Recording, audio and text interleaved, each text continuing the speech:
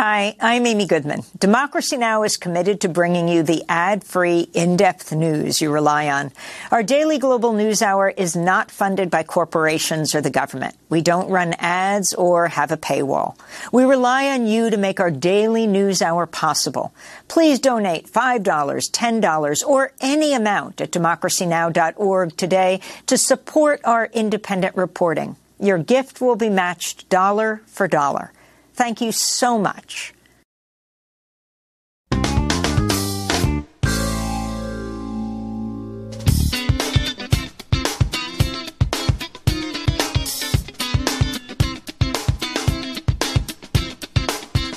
From New York, this is Democracy Now!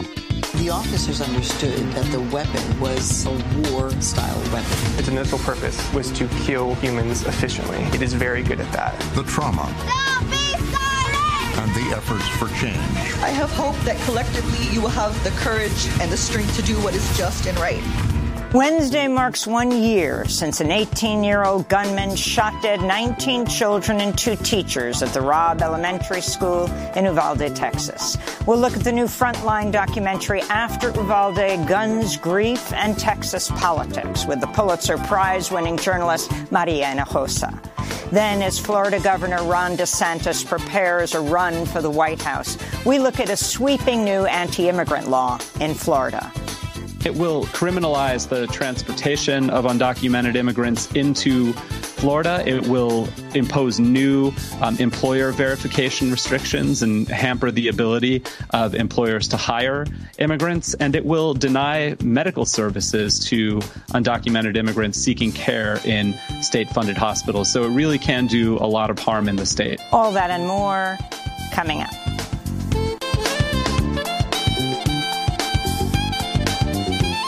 Welcome to Democracy Now!, democracynow.org, the War and Peace Report. I'm Amy Goodman. House Speaker Kevin McCarthy emerged from the White House Monday without a deal to raise the limit on the national debt.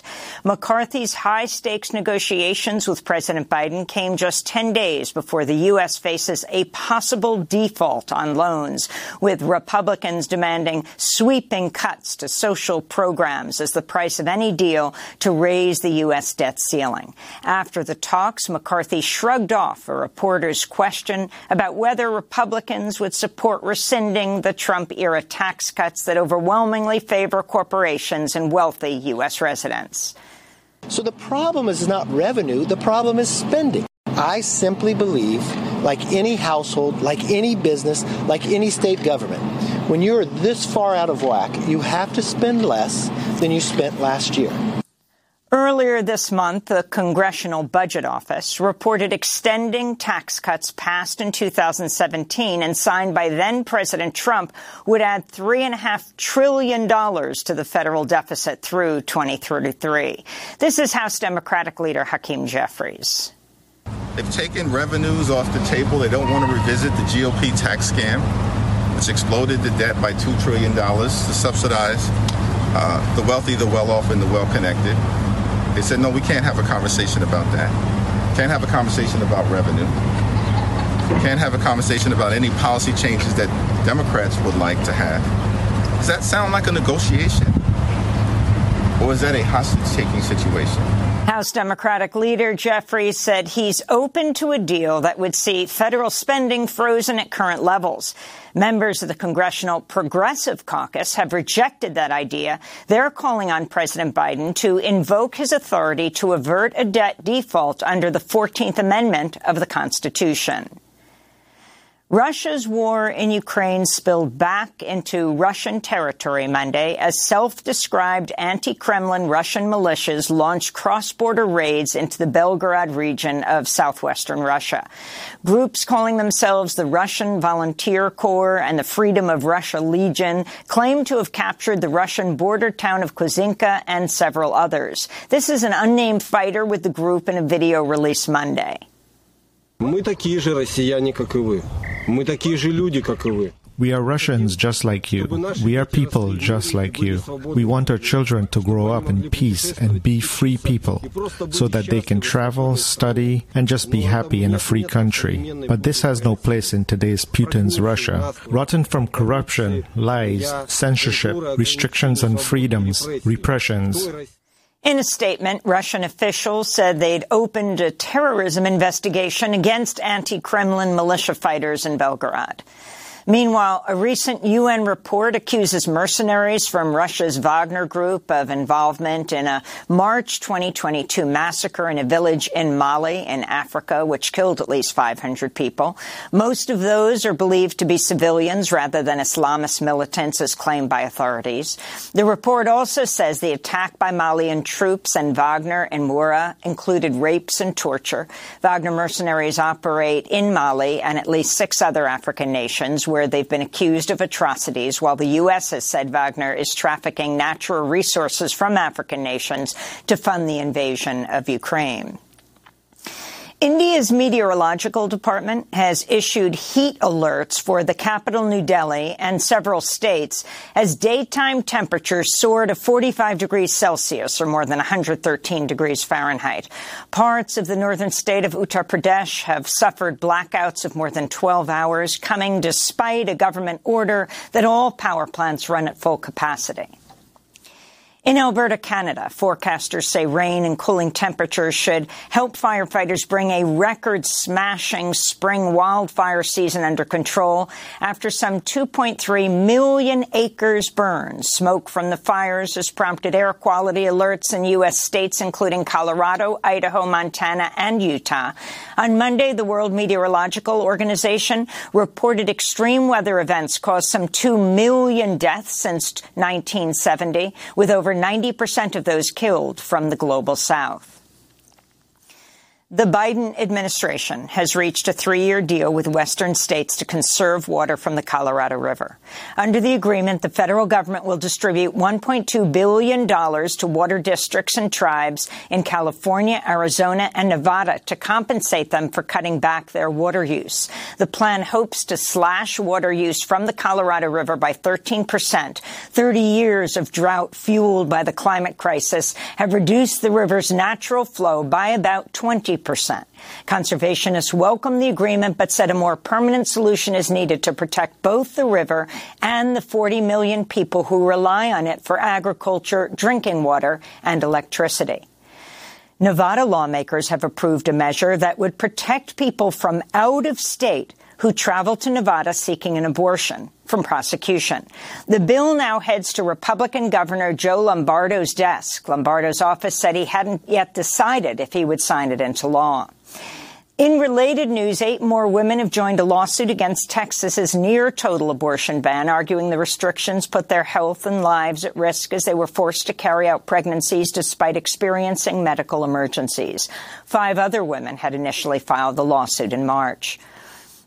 South Carolina Republican Senator Tim Scott has entered the race for his party's 2024 presidential nomination. Scott officially announced his candidacy Monday at a campaign rally in North Charleston. Joe Biden and the radical left are attacking every single rung of the ladder that helped me climb. And that's why I'm announcing today that I'm running for President of the United States of America. South Carolina Senator Scott is the 11th black senator in U.S. history and only the 2nd African-American Republican senator since Reconstruction in the 1860s and 70s. He has an A rating from anti-abortion and pro-gun groups. The writer E. Jean Carroll seeking further damages in a defamation lawsuit against Donald Trump after he mocked her in a May 10th televised town hall event broadcast live on CNN while an audience packed with Trump supporters laughed and applauded his remarks. Carroll seeking at least $10 million in additional compensation. Earlier this month, a New York jury in a separate lawsuit found Trump liable for sexually abusing her at the Bergdorf Goodman department store in the 1990s and defaming her, ordering Trump to pay $5 million. Meanwhile, federal prosecutors led by special counsel Jack Smith have filed a subpoena seeking information about the Trump Organization's deals in 7 countries since 2017. The probe suggests Smith is looking into possible connections between Trump's foreign business dealings and classified documents taken to Trump's Mar-a-Lago resort after he left office. The U.S. Secret Service has detained the driver of a rental truck that crashed into security barriers outside the White House Monday night. No one was injured in the ramming. Investigators found a Nazi swastika flag in the truck and say the driver hit the barriers at least twice, an apparently deliberate attack. In Arizona, the FBI has launched an investigation into the fatal shooting of the respected Tohono O'odham artist and leader Raymond Mattia, who was gunned down by Border Patrol agents outside his home last Thursday.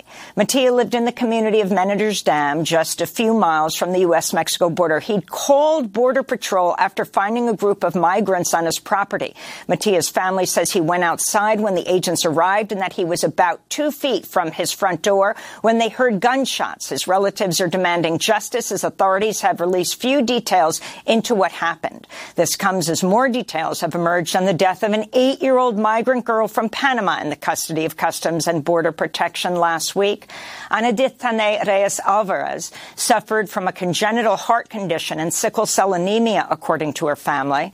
Reyes, her parents, and siblings were detained in Texas for over a week. While in custody, Reyes became sick with influenza. She later appeared to have a seizure and had difficulties breathing. It wasn't until her body went limp and she began bleeding from the mouth that border agents took her to a local hospital where the girl was pronounced dead less than an hour after arriving.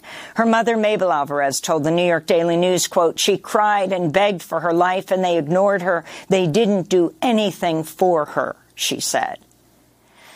In Georgia, the gruesome death of LaShawn Thompson, a 35-year-old black man in the Fulton County Jail last year, has been ruled a homicide due to severe neglect.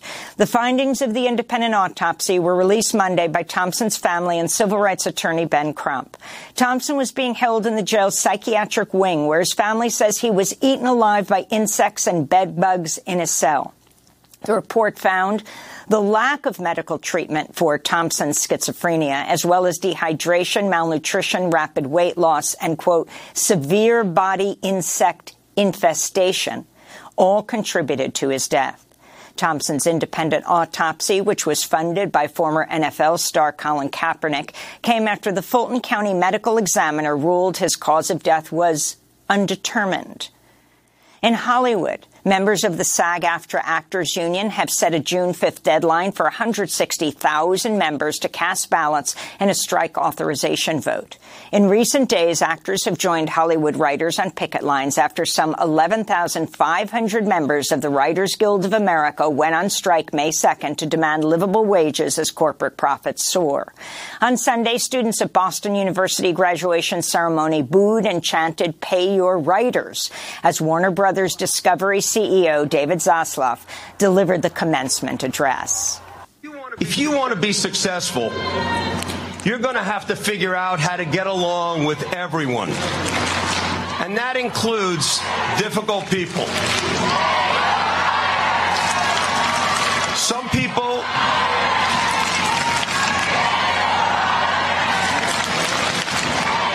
and dozens of transgender children and youth from across the country gathered in Washington, D.C. Monday for a prom celebrating trans lives.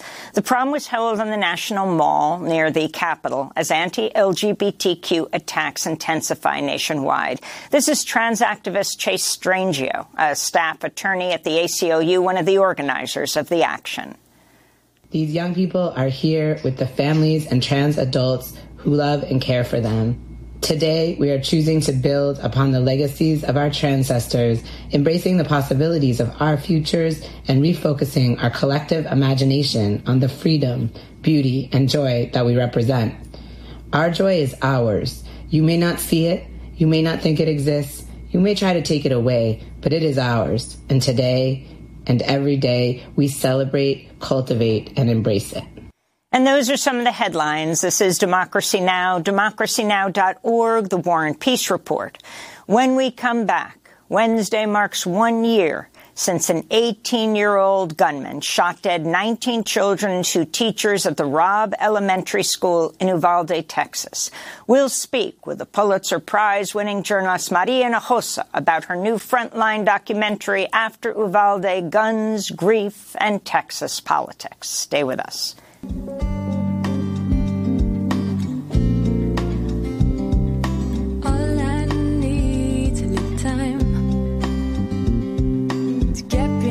Sun and cast my weight. All I need's peace, this mind. I can celebrate. All in all, there's something to give. All in all, there's something to give. All in all, there's something to do. All in all, there's something to do. All in all, there's something to live with you.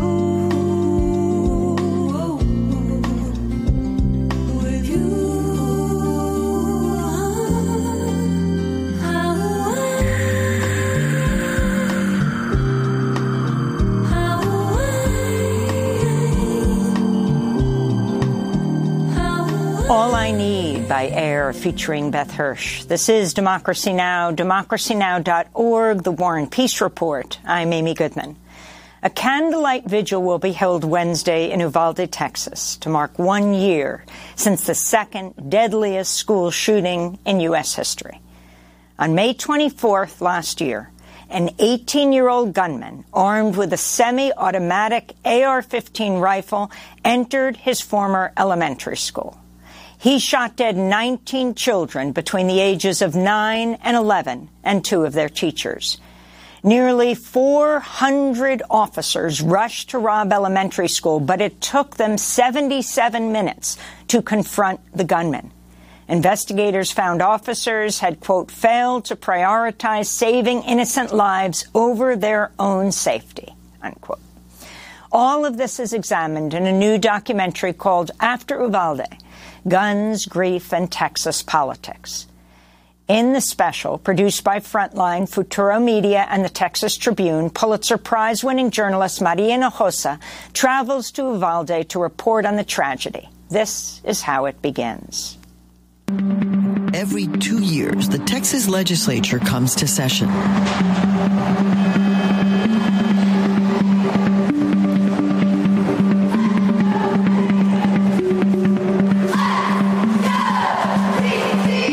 It's early 2023 and a busy time here at the Capitol. The Senate of the 88th legislative session will come to order. Lawmakers are voting on bills about everything, from the cost of fuel to property taxes. Many without controversy. Is there an objection to the adoption of the resolution? The chair hears none. The resolution's adopted. But in this session, the legislature is facing the divisive issue of guns. It's none of your business how many guns I own. After one of the deadliest school shootings in history. We defend the Constitution. We do everything to protect these guns. Let's just try something to protect our children.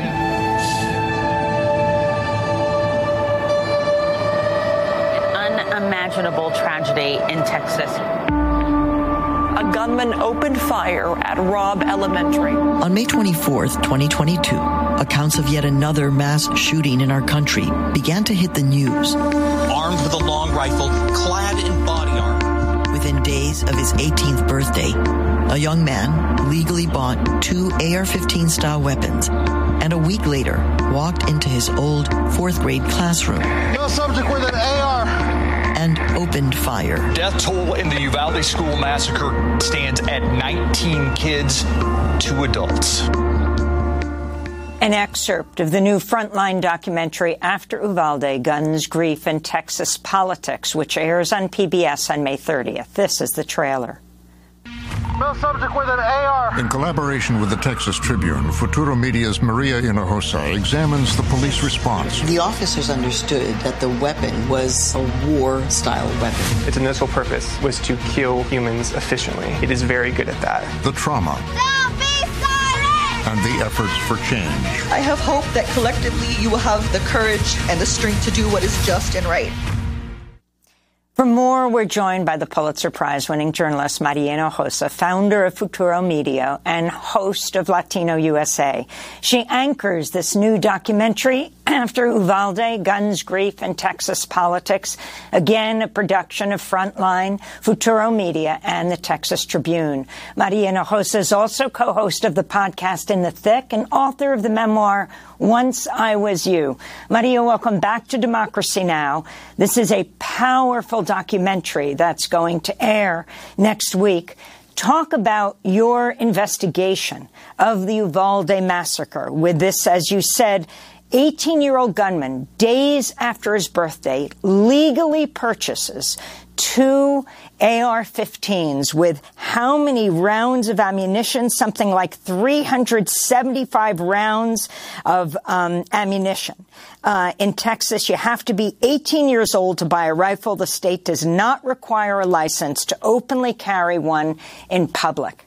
You tell the story through the people who survived and the loved ones of those who did not. Take us on that journey, Maria.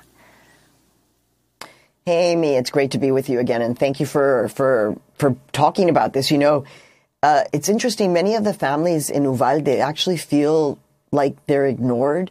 They feel what I was able to gather in my reporting. Some of them have said that there are people kind of in Uvalde and in Texas that are just like, can you get over this?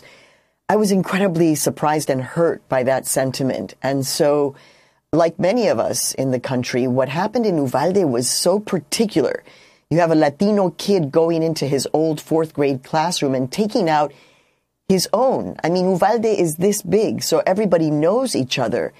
And I needed to understand what happened to this young man that he became obsessed. In fact, Amy, I don't know if you know this, but his nickname, because people knew him, his nickname was School Shooter.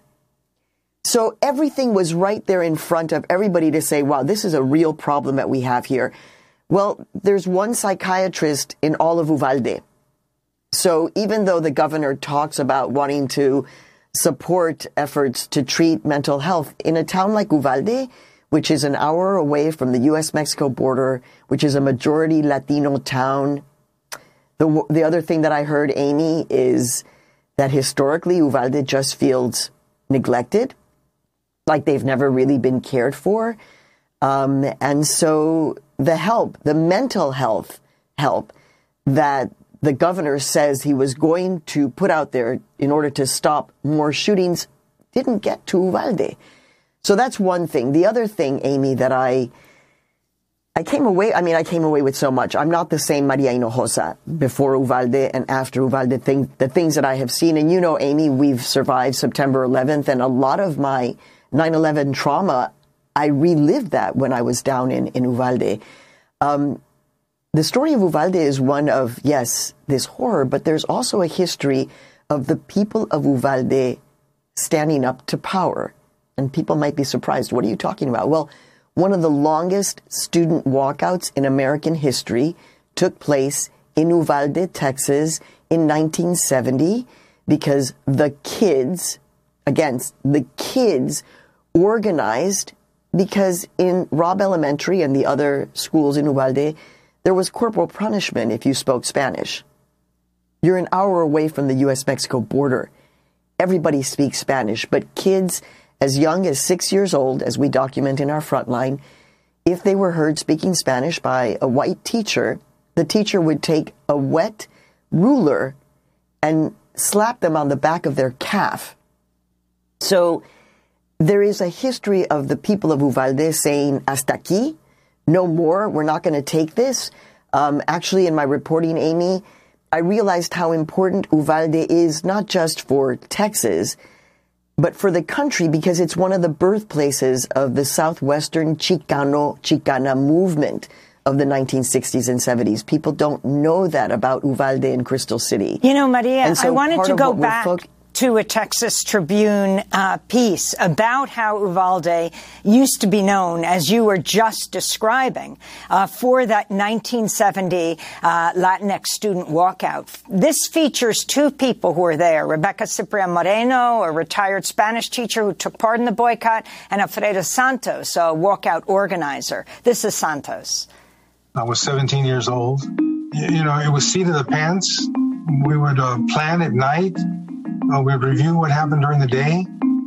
So we started at the high school at 10 o'clock, and people started getting up, and you could see all the people moving. People got up and joined us.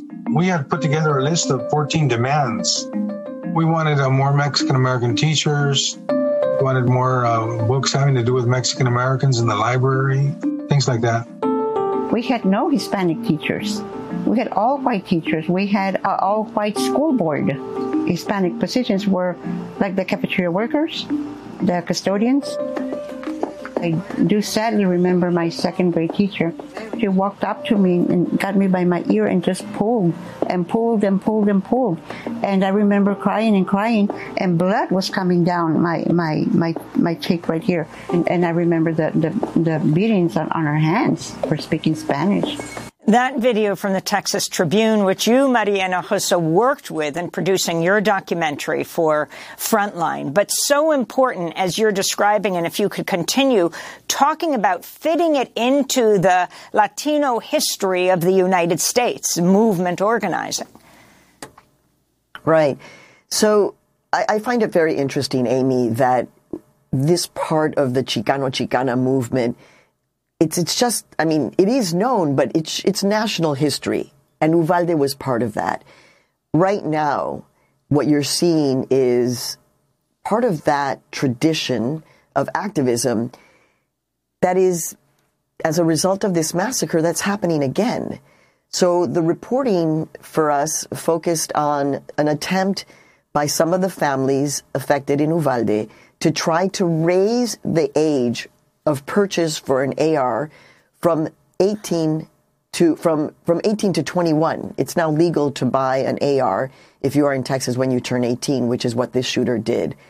And interestingly, Amy, the activism, while there was no change in legislation in Texas because of what happened in Uvalde, just now the legislature is closing down its session, the families did move things. They were able to at least get a point to testify at the Texas state capitol. And so the impact, but the truth is that Uvalde is still very abandoned, muy abandonado. It is a mental health desert. And I'm hoping, this is very personal, this has nothing to do with the Frontline, but for me personally, I really hope that Uvalde becomes the opposite of a mental health desert, that it becomes a mental health forest, a place where people can go and be surrounded in nature, and the murals for the 19 kids and the 2 teachers. Uvalde is a beautiful little town, and it should be known for more than just this massacre, which is part of what we're trying to say. Yes, this massacre happened, but also Uvalde is much more complex, and there's a history there that we all need to know. And that history also inspires the very young. The potent poignancy of this documentary, part of it is the relationship you have with Caitlin Gonzalez, the 10-year-old who survived the massacre, a Robb Elementary School 4th grader who lost 2 of her best friends in the shooting. This is her last August speaking at a school board meeting in Uvalde, where she demands the firing of the school police chief, Pete Arredondo. If a law enforcement's job is to protect and serve, why didn't they protect and serve my friends and teachers on May 24th?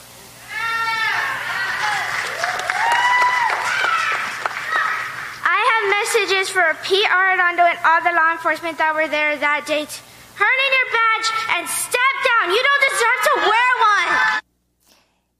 Can you tell us, Maria, about Caitlin Gonzalez, who goes on to organize with people from 1970, but tell us her story.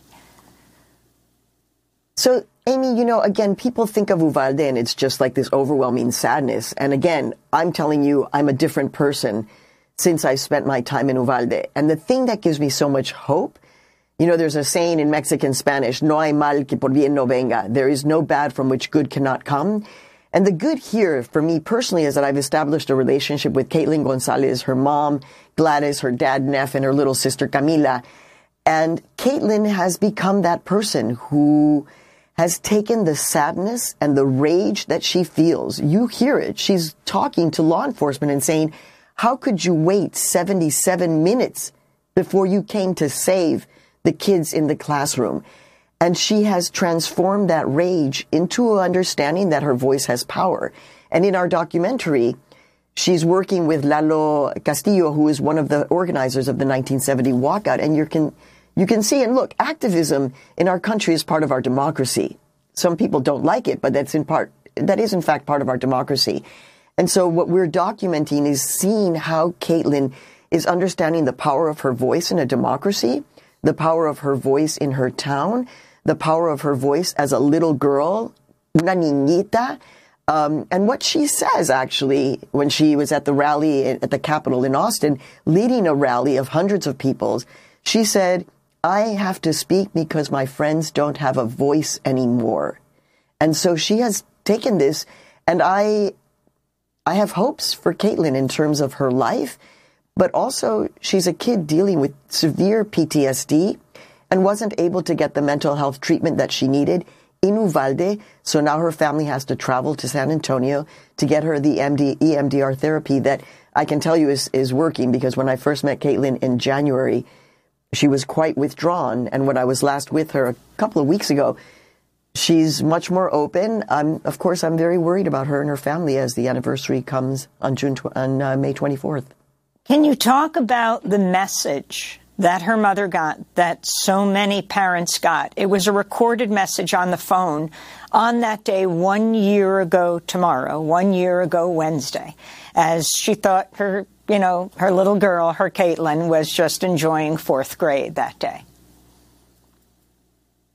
So here's what you need to understand. There's a dynamic in Uvalde where the ethos is that they are being surrounded and constantly challenged by undocumented immigrants because they're an hour away from the border. And you're like, what does this have to do with this? Well, there were school shutdowns in Uvalde about every week leading up to the shooting. So why? Because there were police chases, chasing what they say are undocumented immigrants. I was not able to document this part of the story, but there were school shootings that happened, school shutdowns that happened all the time. And so that message, there's a shutdown, everything is okay, it was par for the course. In fact, the only pediatrician in the town, when he got that message, it was like, oh, it's just another shutdown because there's a car chase happening with the Border Patrol. And so that was what was repeated to the parents, that everything is okay. It was not okay.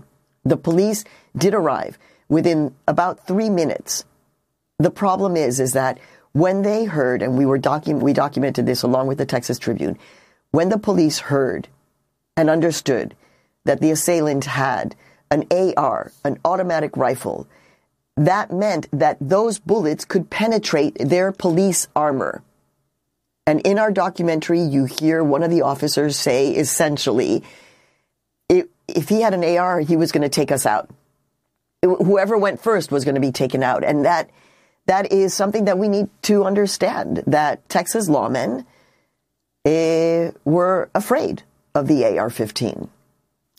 It's why they weren't able, they're going to say it was because of lack of coordination and such, but you are trained in a school shooting, in a mass shooting, you move in, you don't wait. They waited 77 minutes. I want to talk about the guns, and this is another clip from your documentary that's airing next week after Uvalde, Guns, Grief, and Texas Politics.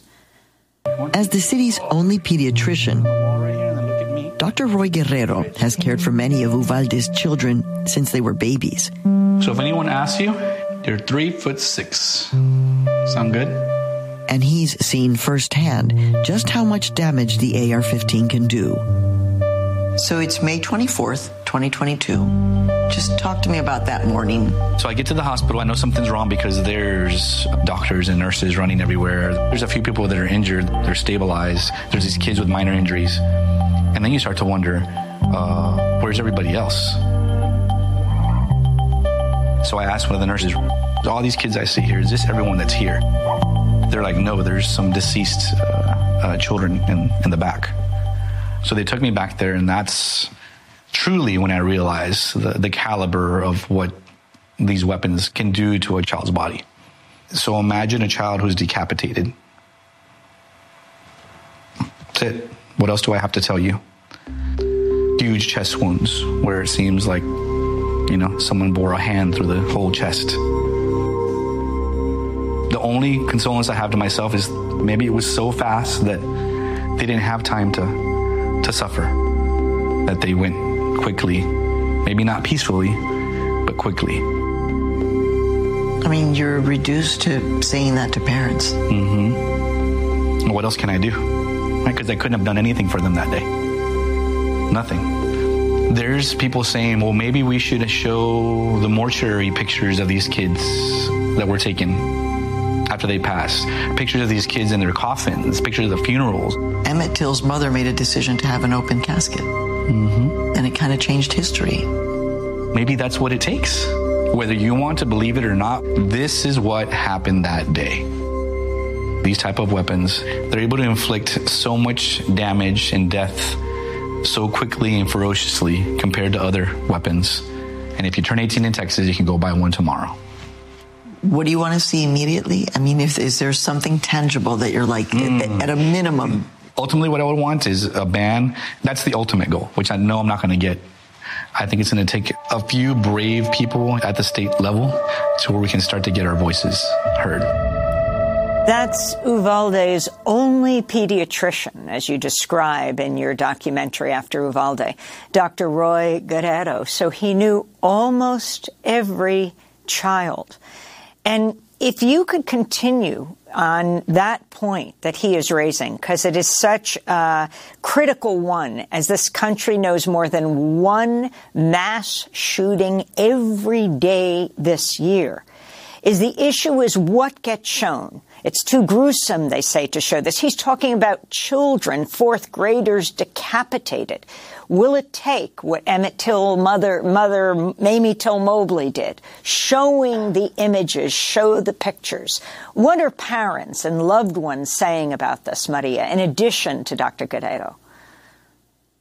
Yeah, Amy, look, this is such a difficult, painful conversation. And I do want to just take a moment to show a moment of respect for every parent who's had to deal with this, right? This is a very personal decision, right? And so much surrounded by trauma, right? So I don't want to be flip about something like this. This is very, very powerful conversations that we need to have in our country. And I did see the movie Till actually on my way down to Texas. It's a beautiful movie that looks at what Mrs. Till did in making that decision to have the open casket, which changed history. I will tell you that after the things that I saw, Amy, the things that I saw, Amy, I said, these images should be shown to everyone. Everyone needs to see what I have seen, because if you saw this, there would be a massive uprising of people to say, no more. We have got to stop it. That was my personal reaction. We cannot force any parent to go through that. But the point here, actually, Amy, is that the parents of the kids in Uvalde, Texas, are being denied all the access to all of that footage, everything. Now, when you are a parent or a relative of somebody who has died, like on September 11th or in a tragic way, it becomes a bit of an obsession to know everything about what happened. And so there are parents in Uvalde who want to see everything. They are being denied that by the district attorney and other members of Texas politics. And that's incorrect. They are the parents. They should have access to that before anyone sees that. And then they will well, they don't have access, but then they could make the decision about whether or not these images should be shown. So in many ways, the denial of this footage for them is a way of keeping them, in my view, this is very personal, keeping them from making that decision, keeping them from exposing these things. These are horrific things. The AR, the assault weapon, is a killing machine. It is a weapon of war. And as Caitlin's mom says, my daughter was in school, but she was confronted with a war machine. How do you understand this? And I'll quote actually Dr. Guerrero, who's an extraordinary human being and an activist as well now in Uvalde, who said, if there was something in our community, it was a car, it was an animal, it was an amusement park ride, it was a ball, if there was something that was in your community that was killing children, everyone would do something to say, get that out of my community. And yet, these weapons are available and accessible legally to an 18-year-old just like this shooter in Uvalde, Texas. Maria Hinojosa, we're going to leave it there, but of course we'll continue to cover this issue. Maria is a Pulitzer Prize-winning journalist, founder of Futuro Media, which has produced the new documentary she anchors for Frontline, together with Futuro Media and the Texas Tribune, that's premiering Tuesday, May 30th, titled After Uvalde, Guns, Grief, and Texas Politics. Coming up, as Florida Governor Ron DeSantis prepares a run for the White House, we'll look at Florida's right turn on immigration, a fierce anti-immigrant law that's now going into effect under DeSantis. Stay with us.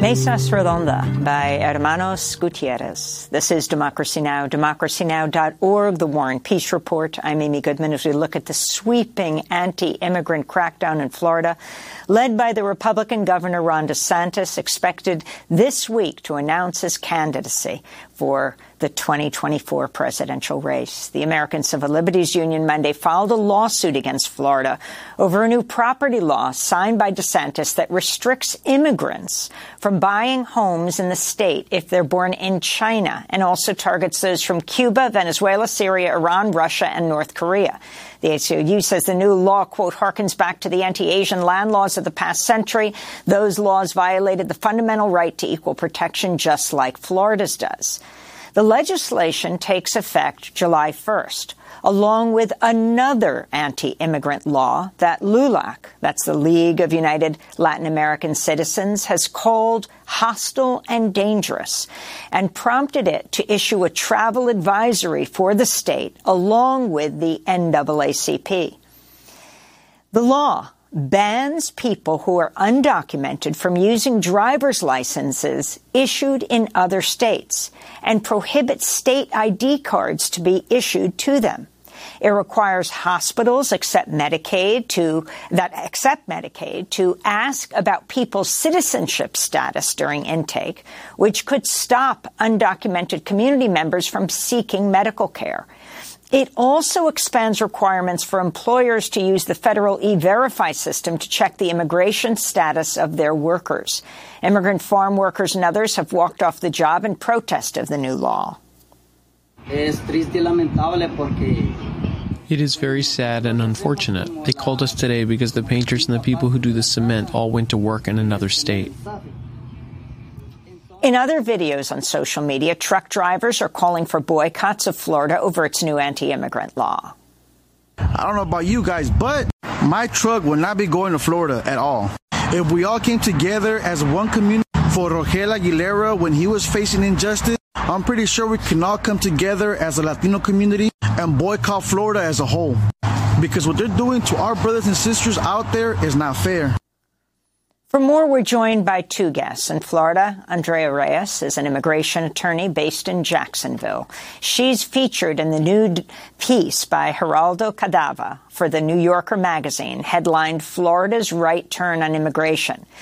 Cadava is a professor of history and Latino studies at Northwestern University, author of The Hispanic Republican, The Shaping of an American Political Identity from Nixon to Trump. We welcome you both to Democracy Now! Andrea Reyes, I want to begin with you in Jacksonville, and thank you both so much for joining us. If you can talk about exactly what this new law lays out, including someone can be arrested for driving an undocumented migrant across state lines? Yes, thank you for having me. So SB 1718 has been the harshest immigration bill that we have seen, harsher than the series of immigration bills that we saw back in 2010, 2011 with the Arizona bill under Jan Brewer. But what it originally was designed to do was actually a lot more draconian than what the final bill ended up being. And that's what's created a lot of fear and havoc in our immigrant communities on a state and local level. Originally, the bill was supposed to criminalize anybody that was helping, basically transporting, harboring, housing an undocumented immigrant in their home. They could be subject to up to a 15-year penalty. The final bill provision actually states specifically that a person who drives into the state of Florida, an undocumented immigrant, and really there's a very specific word, and it's an immigrant who entered without inspection. So the state bill itself uses the word inspection, and in federal law under the INA, there is a very specific definition for inspection that does not match the state definition of inspection in the bill. So there's a lot of controversy, and we expect to see a lot of controversy with that specific provision because it is very vague and overbroad. As you stated in your introduction, the bill also does require hospitals to provide hospitals who receive Medicaid to report quarterly reports to the governor's office and to the legislature about the immigrants that are receiving assistance in their hospitals. However, what's very tricky about that bill is that there's actually there's a provision, and it's specifically written into the bill that allows for the hospitals to select decline to answer. So immigrants are actually allowed, they're going to be able to decline to answer that citizenship question. But of course, right, you're telling immigrants who naturally don't seek a lot of medical attention as it is because they don't want to accumulate the bills, they don't want the attention, they don't want, people asking questions about their immigration status. Now they're going to ask those questions despite the fact that they have an opportunity to decline to answer. So inherently, there's going to be a lot of fear in that as well. Another big provision of the bill is that, as you know, there are about 19 states and the District of Columbia that provide licenses to undocumented immigrants. And so there's a lot of immigrants currently in the state of Florida that have lived in other locations or have families in different states, and they've been able to obtain licenses from other states. This bill is now going to make it so that if an immigrant is stopped and they have a driver's license from another state, the police officer can exercise their authority as if the person was driving without a license, which means they can ticket them and or they can arrest them. So, those are like the big three things as well. There's the section for non-citizens who potentially have their bar license right now are not going to be able to continue having their license, I believe, starting November 1st, 2028. So we have a lot of DACA recipients, as we know, who it's not a permanent legal solution to their status, but it does provide some stability through work permits and Social Security for them to be able to stabilize their lives. But so a lot of these individuals who are not U.S. citizens or legal permanent residents will no longer be able to hold licenses. It also creates a provision for law enforcement to have to mandatory cooperate with ICE on any any programs that where an undocumented immigrant might be processed. So there's a lot of things in this provision in this bill, and what makes it really terrifying is the amount of provisions that it had. A lot of the previous bills that we've seen have focused on 2, 3, 4 items. This had, I think, over 12 provisions that directly affect immigration. Geraldo Cadava, you have written a book on the Hispanic Republican. Clearly, you have Ron DeSantis preparing to run for president, and he feels this will help him, whether we're talking about the abortion ban he just signed or when he says this is where woke goes to die, Florida, and the Don't Say Gay bill. And now you have this immigration law that's going into effect. It seems to be pillars of his platform. Can you talk about why he feels, with a large Latino population in Florida, this will help him win a national audience? Talk about the makeup of Florida and also Latino Republicans. Yeah, that's a great question, Amy. And I just want to say thank you for having me on. I also want to say quickly, Andrea, it's nice to meet you here. I mean, we spoke while I was writing the piece, but we had never met. And so I just want to say that you're the one doing the work on the ground, and I'm just reporting on it. So it's nice to see you here, and thank you for the work you're doing. So I definitely think that this bill is related to Ron DeSantis's presidential ambitions. I mean, I think he probably correctly perceives that the national mood, especially within his own party, is against making it easier for immigrants and asylum seekers to settle in the United States. And so he thinks that if he can show that to be true, to be that he's doing something to be effective on immigration in his own state, he might also become a good national leader on this issue as well. But I think it could be a miscalculation. I mean, Florida is in some ways unique. He has, through gerrymandering and voting restrictions, engineered this situation in Florida where he has 28 Republican senators and only 12 Democrats. And so he can push through almost anything he wants to push through. But I'm not sure that what he's trying to do in Florida will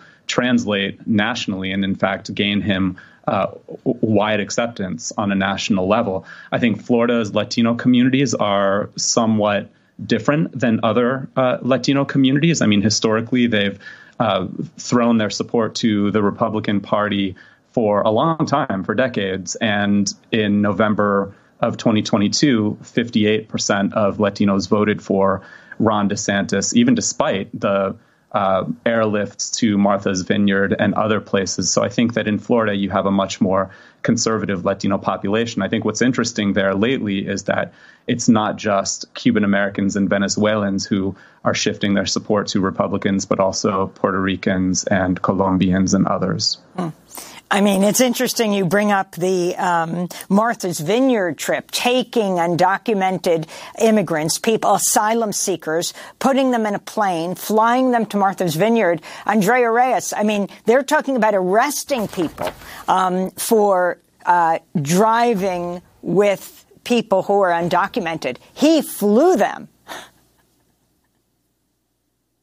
Yeah, I mean, it's hypocritical, right? We're saying that we can't have people come into the state, but we're going to take people out of other states to other jurisdictions. It's an overreach of his power as a state entity, and we believe that because of the overreach that he is, doing through immigration. He's trying to enact immigration laws through state law. The U.S. Supreme Court has already ruled that the federal government has plenary power over immigration. And so only when the federal powers give, any authority to the states can they actually implement anything related to immigration. So the fact that he's trying to create immigration enforcement through state policy is going to become a constitutional issue as well. So you're an immigration lawyer, Andrea Reyes, and you've been doing this for a number of years, from Trump through Biden right now. What do you demand of the Biden administration, and how much power does Biden have right now in the face of these Republican governors, everyone from Abbott in Texas to DeSantis in Florida? Yeah, so I think Geraldo and I actually spoke about this in the article. We can look at any president, we can look at any administration, and it's never going to be enough. Whatever a president does when it comes to the immigration world is never going to be enough, because all they're doing is putting a Band-Aid on an open wound.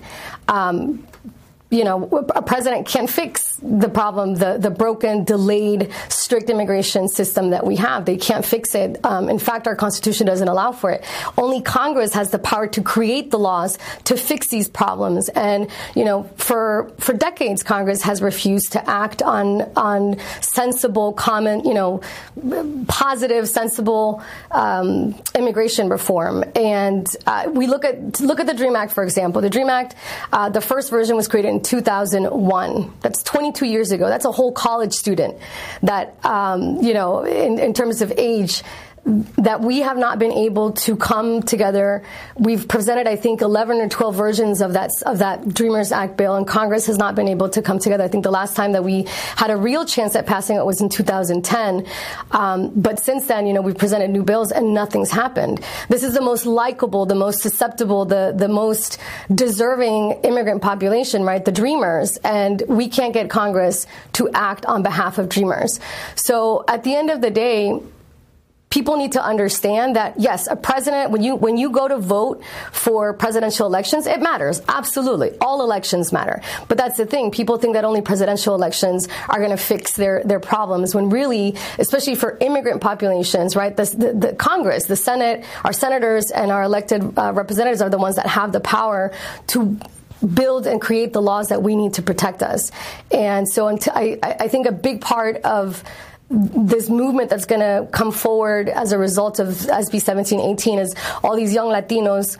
I'm hoping, anyways, the same thing that happened after Arizona in 2010.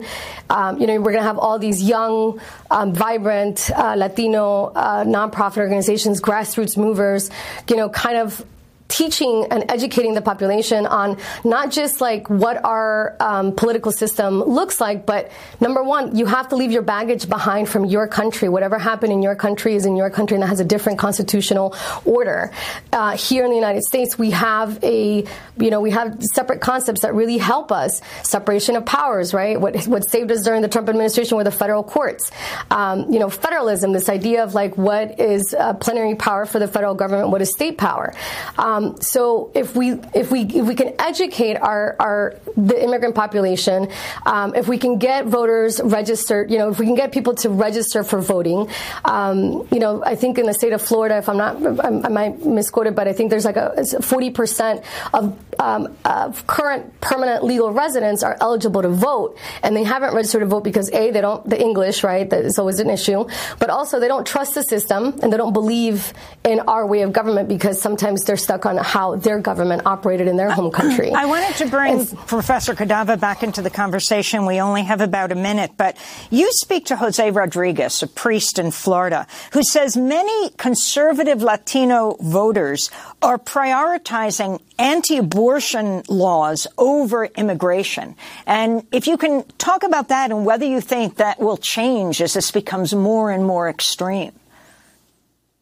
Yeah, well, one of the things I was interested in exploring is how this law might be seen by religiously motivated Latinos. And I was thinking that the bill would kind of pull them in different directions because, on the one hand, they've long supported immigrant rights and the idea that immigrants are neighbors and members of our community, at the same time that they are increasingly kind of supporting anti-abortion bills and Ron DeSantis' other pretty radically conservative legislation. So when I spoke with Jose Rodriguez, I wanted to understand how the Latinos he works with see this bill. And he was saying that he thinks that conservative Latinos are now prioritizing anti-abortion because they've kind of gone all in on the conservative movement. But he thinks that it could have it could have a lot of blowback or a lot of negative consequences for them as well once they realize all of the negative effects of the immigration bill as well. So he thinks that right now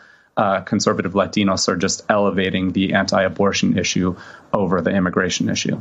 Well, we're going to have to leave it there, but of course we'll continue to cover this issue. Professor Geraldo Cadava, we thank you for being with us, Professor of History and Latino Studies at Northwestern University in Chicago. We'll link to your piece in the New Yorker magazine, Florida's Right Turn on Immigration. And thank you to Andrea Reyes, an immigration attorney, speaking to us from Jacksonville, Florida. And that does it for our show. Democracy Now! Produced with Renee Feltz, Mike Burke, Dina Guzder, Messiah Rhodes, Nermeen Sheikh, Maria Taracena, Tammy Warrenoff. I'm Amy Goodman. Thanks so much for joining us.